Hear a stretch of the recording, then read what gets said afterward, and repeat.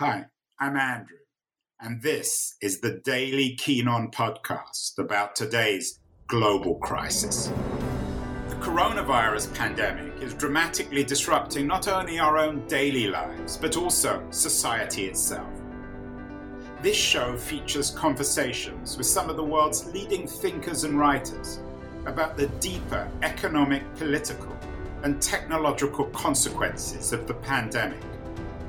It's the daily podcast trying to make long-term sense out of the chaos of today's global crisis. 2020 seems to be the year of anger. Everybody's angry at someone, something. We're all, of course, angry, or most of us are angry at Trump.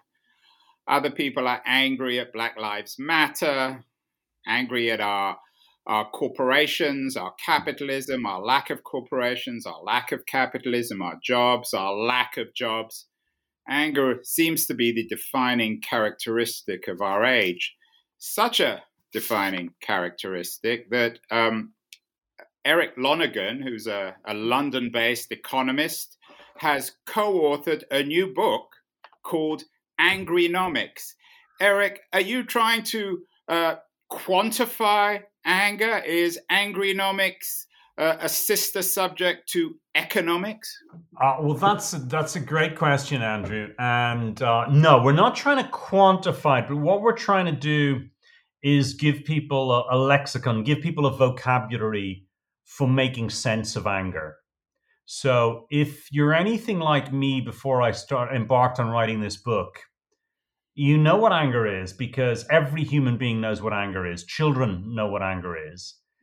And yet we're very inarticulate when it comes to explaining anger.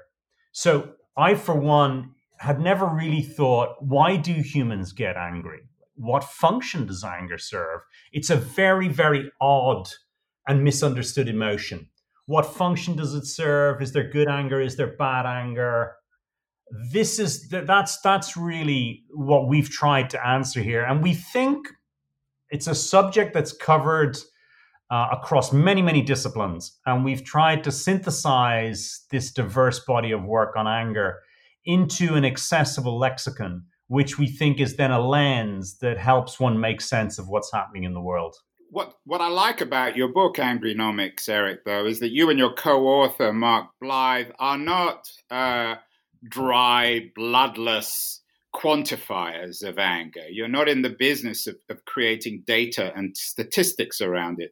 The book itself is a kind of Socratic dialogue between you and Mark. And you try to, so to speak, get under the skin of anger. Is that fair? Yeah, that's fair. And I'm really glad that you enjoyed the dialogue dimension because this was an area we faced an awful lot of resistance with publishers. Publishers are very reluctant to print dialogues. And they wanted us to convert it from a dialogue into a kind of standard book, if you will. And we had transcribed discussions. So the genesis of the book is actually discussions and arguments that Mark and I had, which we recorded and transcribed.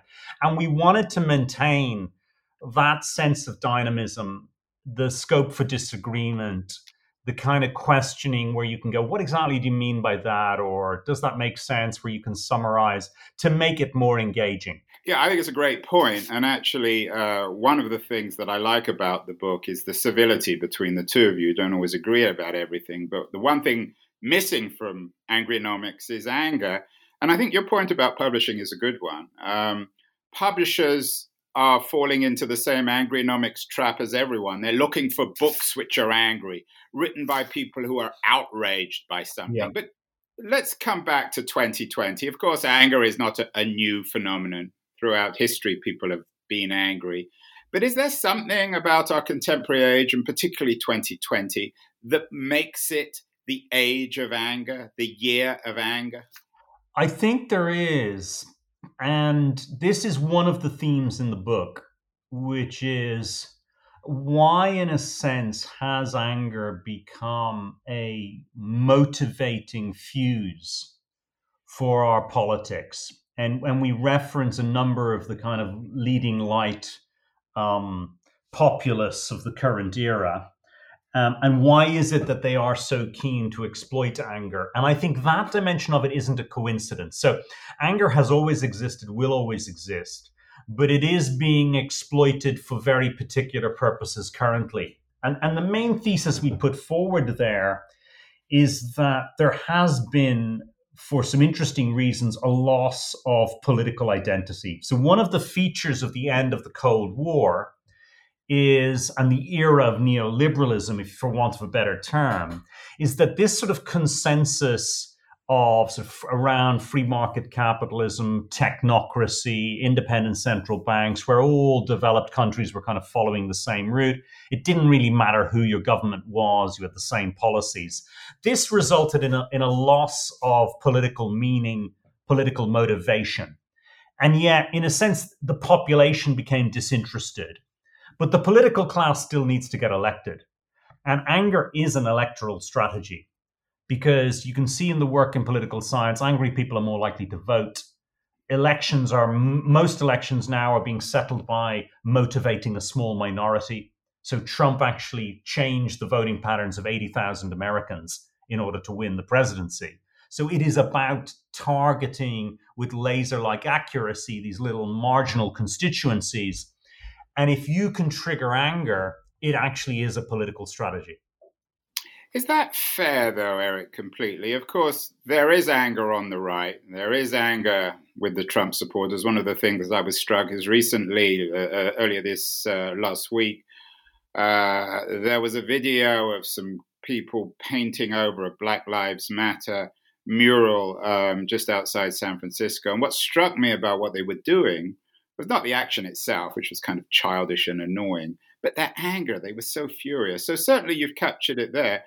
But is it fair to make this contrast between a technocratic, globalized coastal elite, you in London, me in California, New York, Paris, Berlin, and the angry masses? After all, the elites, the liberals, are just as angry. A few days ago, I had Bret Stephens, the conservative New York Times columnist, on the show.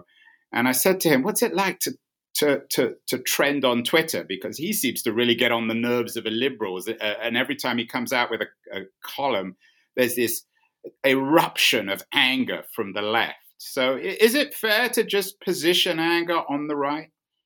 No, I mean, you're absolutely right. And it's a great question. I think anger, no one has a monopoly on anger. Anger is prevalent across social groups, societies, cultures, and identities and spheres of human activity. I think it really helps, if I could, just maybe to outline some of the dimensions of the different types that we put forward, because I think absolutely, that would be very helpful. And the book does that very well. Yeah, and I think that gives us a kind of way of making sense of this. So the first distinction, we really make two distinctions. The first distinction is between public anger and private anger. And again, I should stress, you won't find this in the literature on anger. The literature on anger is covered in moral philosophy, social psychology, neuroscience, psychology, self-help. There's a very, very broad literature which we kind of spend an awful lot of time going through. But nowhere did we find a kind of synthesizing typology. And one thing that really struck us is there's a huge difference between public expressions of anger and private expressions of anger.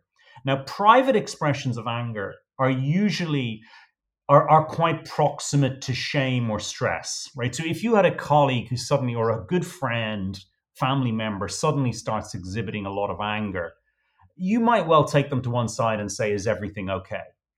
Yeah. So in other words, anger in one's private life is usually indicative of some kind of internal distress, right? We don't automatically think, if somebody with road rage, we don't automatically think there's a problem with the traffic. Right? We think there's a problem with the individual who's going slightly crazy. Right? But in the public sphere, it's very, very different. You know, if you stopped an angry protester at an Extinction Rebellion protest and took them to one side and said, you know, why are you angry? They're more likely to say to you, you know, why aren't you angry? You know, we're destroying our environment. We don't care about future generations. In other words, they have a righteous anger. They almost wear their anger as a badge of honor. So this is the first major distinction between public expressions of anger and private ones.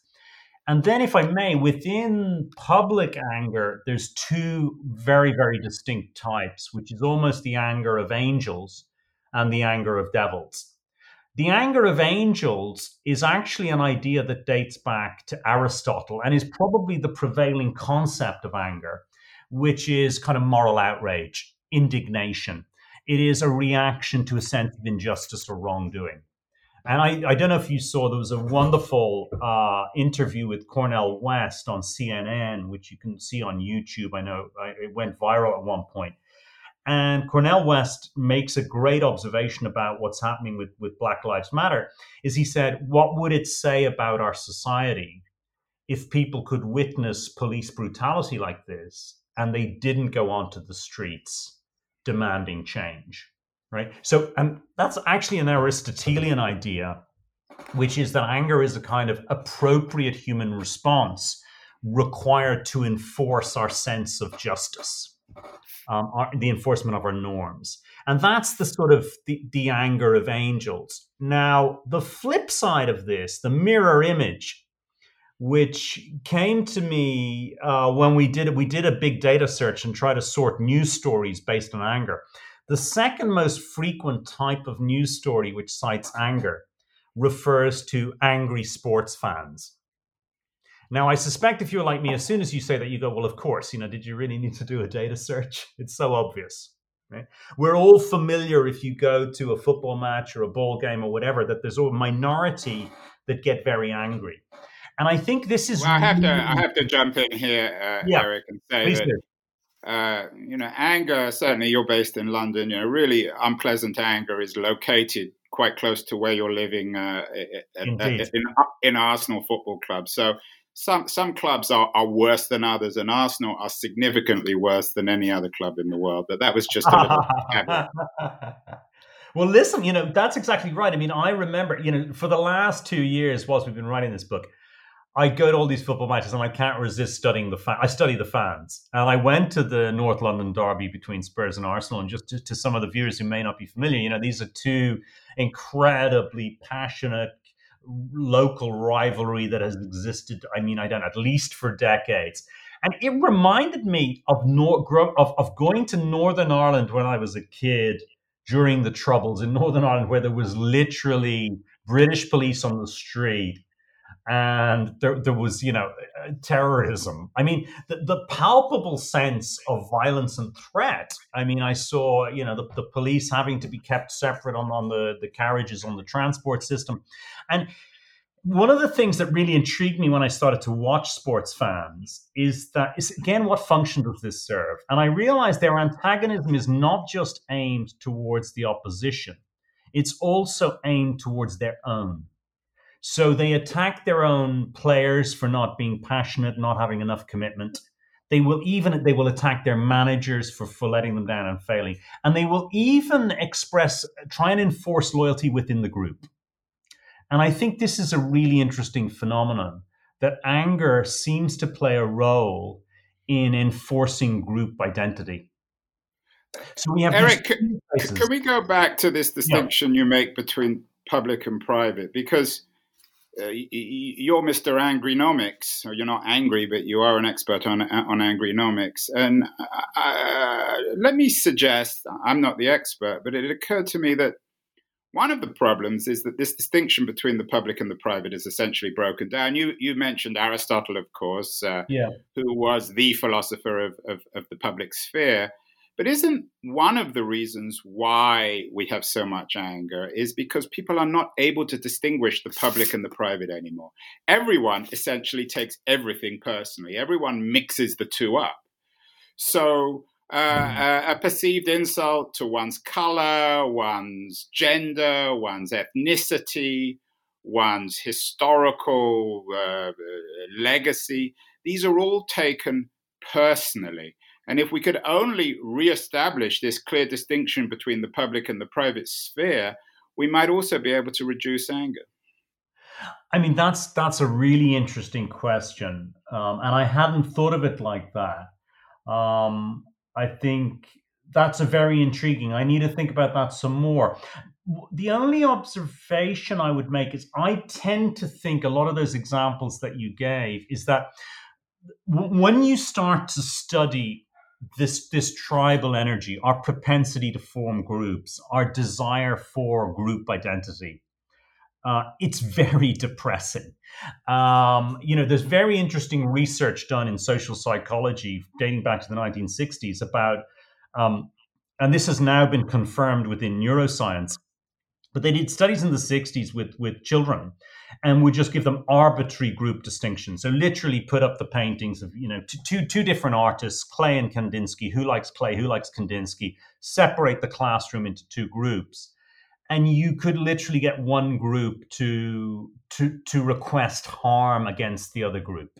So we are clearly have a very, very strong propensity to form groups, to identify, and to be honest, we will identify based on spurious distinctions. So, and in neuroscience, they've literally said to people under brain scans, you are now designated group X, and then what is your view of group Y?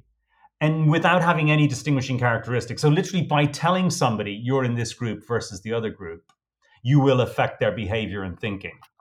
So we don't even need to, in a sense, to have anything we care about to distinguish ourselves. If we're given any sense of allegiance, we're like, we have this instinctive reaction to conform with it.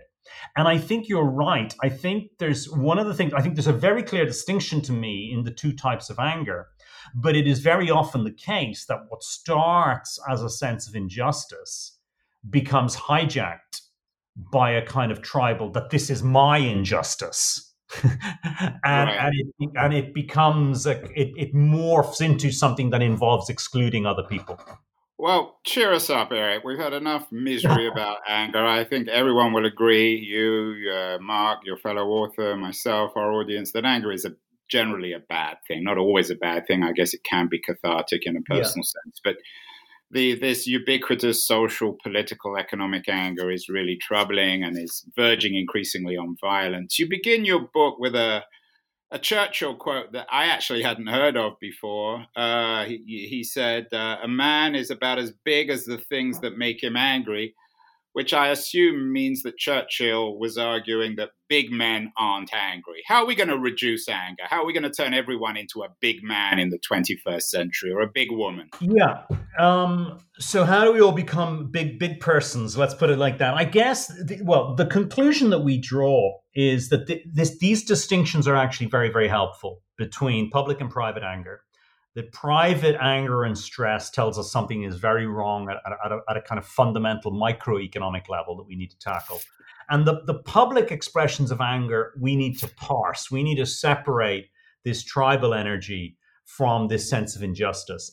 And the intelligent way to harness these reactions productively is effectively to create we need a politics that taps into this sense of injustice, but has a coherent, simple, cross-partisan set of ideas that say this is something that can motivate you politically. So you are right to be. I think there are three things that people are absolutely right to be angry about. Okay, one is extremes in inequality. It's almost self-evident that if we could make the world less unequal, it would be a better world. So extremes of inequality need to be tackled. Our growth needs to be sustainable, right? We cannot ignore environmental degradation, or to do so would be criminal. So it is right to be angry about that. And it is also right to be angry and deem unacceptable the human suffering caused by recessions. And to me, and this is probably, I'm an economist ultimately, is I do view this largely, this is the area where I think ideas and idea generators have completely let us down. Because we should have a handful of cross-partisan, simple and effective answers to those three questions. And if we do, we can build a politics that is a lot more productive. And the solution to those three are not just technocratic. I know in your book, you seem to be slightly critical of Macron and his style of European technocracy. Is that fair? Yeah, well, the thing I think is, Mark doesn't like the word policy, and I have some sympathy with him. He prefers to think of it as rearranging the furniture. And my view is that, and one of the things we try to achieve is before we even thought about, the what is to be done question, we said, what is the measure of a good set of policies? So what does a good policy look like? Well, the first thing is it's got to have an effect. I mean, if it doesn't answer the problem, it's pointless. Um, the second thing is it's got to be simple, right? I mean, if it is to motivate people, you have to be able to explain it to people. And the third thing is, if it's partisan, it stands less chance of being implemented, and it stands a high chance of getting repealed, right? So those were the kind of three hurdles we set ourselves, and that's what requires creativity. It requires breaking taboos, thinking creatively, and ultimately having courage to do some unconventional things. And we think there is a set of ideas which have been in the making over the last 10 years or so, which we need to build a consensus around, and they could genuinely make a difference to people's lives, because ultimately that is the purpose of politics, if it is to escape pure tribalism. Perhaps not only do we need a new politics, but we need a new kind of democracy. You're from Ireland originally, Eric. Yeah. Any thoughts on these citizen assemblies which are being pioneered in Ireland, ways of bringing people into political discourse and managing their anger, mixing their citizen engagement with the authority of experts? Is that another way to harness anger in the 21st century? Well, I think, yeah, I'm all in favor of experimenting with the process of decision making. I mean, certainly the citizens' assembly can be very clever ways, for example, of as alternatives to referenda or in setting referendum questions. And in the Irish case, the citizens' assembly was used very, very astutely and productively. But I think there's a deeper problem, and this is my pushback. There's a lot of people across the world who kind of want this who just say, why don't we have more centrist politicians who are effective? And we need sort of more common sense and less radicalism and less extremism. And my concern there is that centrism can't be an end in itself, right? I mean, and they just don't have any ideas. So where I would criticize, in a sense, the thinking, those responsible for generating ideas, is there has been no coherent and effective answer to wealth inequality, environmental degradation, and recessions. Right? Every time recession strikes, everyone's thrown into panic, and they try and work out, what are we going to do? And every country goes off and tries different things, and it's panic stations. Despite, a pandemic is not predictable. Recessions are predictable. Why on earth are we relying on a monetary and fiscal system that dates back hundreds of years? We need a really simple and effective overhaul of how we deal with recessions. And there are ideas out there. They don't require left wing, right wing, or centrists. They require courage because they're new, right? But and in a way, the populations at the moment have more courage than their politicians. And I think that's the challenge that's being thrown out there, is they're saying, do something that actually changes our lives in a productive way. But you're not doing anything. Angrynomics, of course, is calling for people to do something. Everyone should read it. It's a really engaging read, a short read, something that I think everyone should read in our age of anger. Eric, to continue thinking along those lines of addressing these three global crises in a contemplative way, rather than making people angry, what should people be reading while they're locked at home still during the virus crisis? Well, I think I would highly recommend, if you want to read an economics book, I would highly recommend Stephanie Kelton's The Deficit Myth, which I've certainly enjoyed immensely. I don't agree with Stephanie on everything, but most of the areas of disagreement are pretty trivial. And Stephanie is actually, I interviewed her for my How to Fix Democracy show, which your co-author is also on, so I'm very familiar with her work, and certainly it's a bestseller at the moment, so it's an important book. I think she's done a terrific job of pedagogy to make economics accessible and she's deeply perceptive. And I think on the whole issue of running deficits and what we can do to change things, that's a tremendously good read. Here's the thing. I mean, I've been reading, I said this to you before, I've been reading The Origin of Species by Charles Darwin, largely because it's a book I feel I should have read and have never got around to reading. And so lockdown, for whatever reason, I had it on my bookshelf and I took it down and I thought, I'm going to read this. And it's fascinating because species other than humans get angry, which is intriguing. So it's not it isn't an aggrandizing emotion or instinct, right? It is a pretty base instinct. But I'm really enjoying it as well because I think I'm not gonna steal the story, but I think anyone who reads The Origin of Species will be surprised by it. I think our preconceptions as to what it's about and how it's written, certainly mine, have been changed by reading it. You've been listening to Keen On, hosted by me, Andrew Keen. Make sure to join us the rest of this season as we explore how to fix capitalism. Make sure to visit us at lithub.com, where you can subscribe to the show in iTunes, Stitcher, Spotify, or wherever you listen to your podcasts.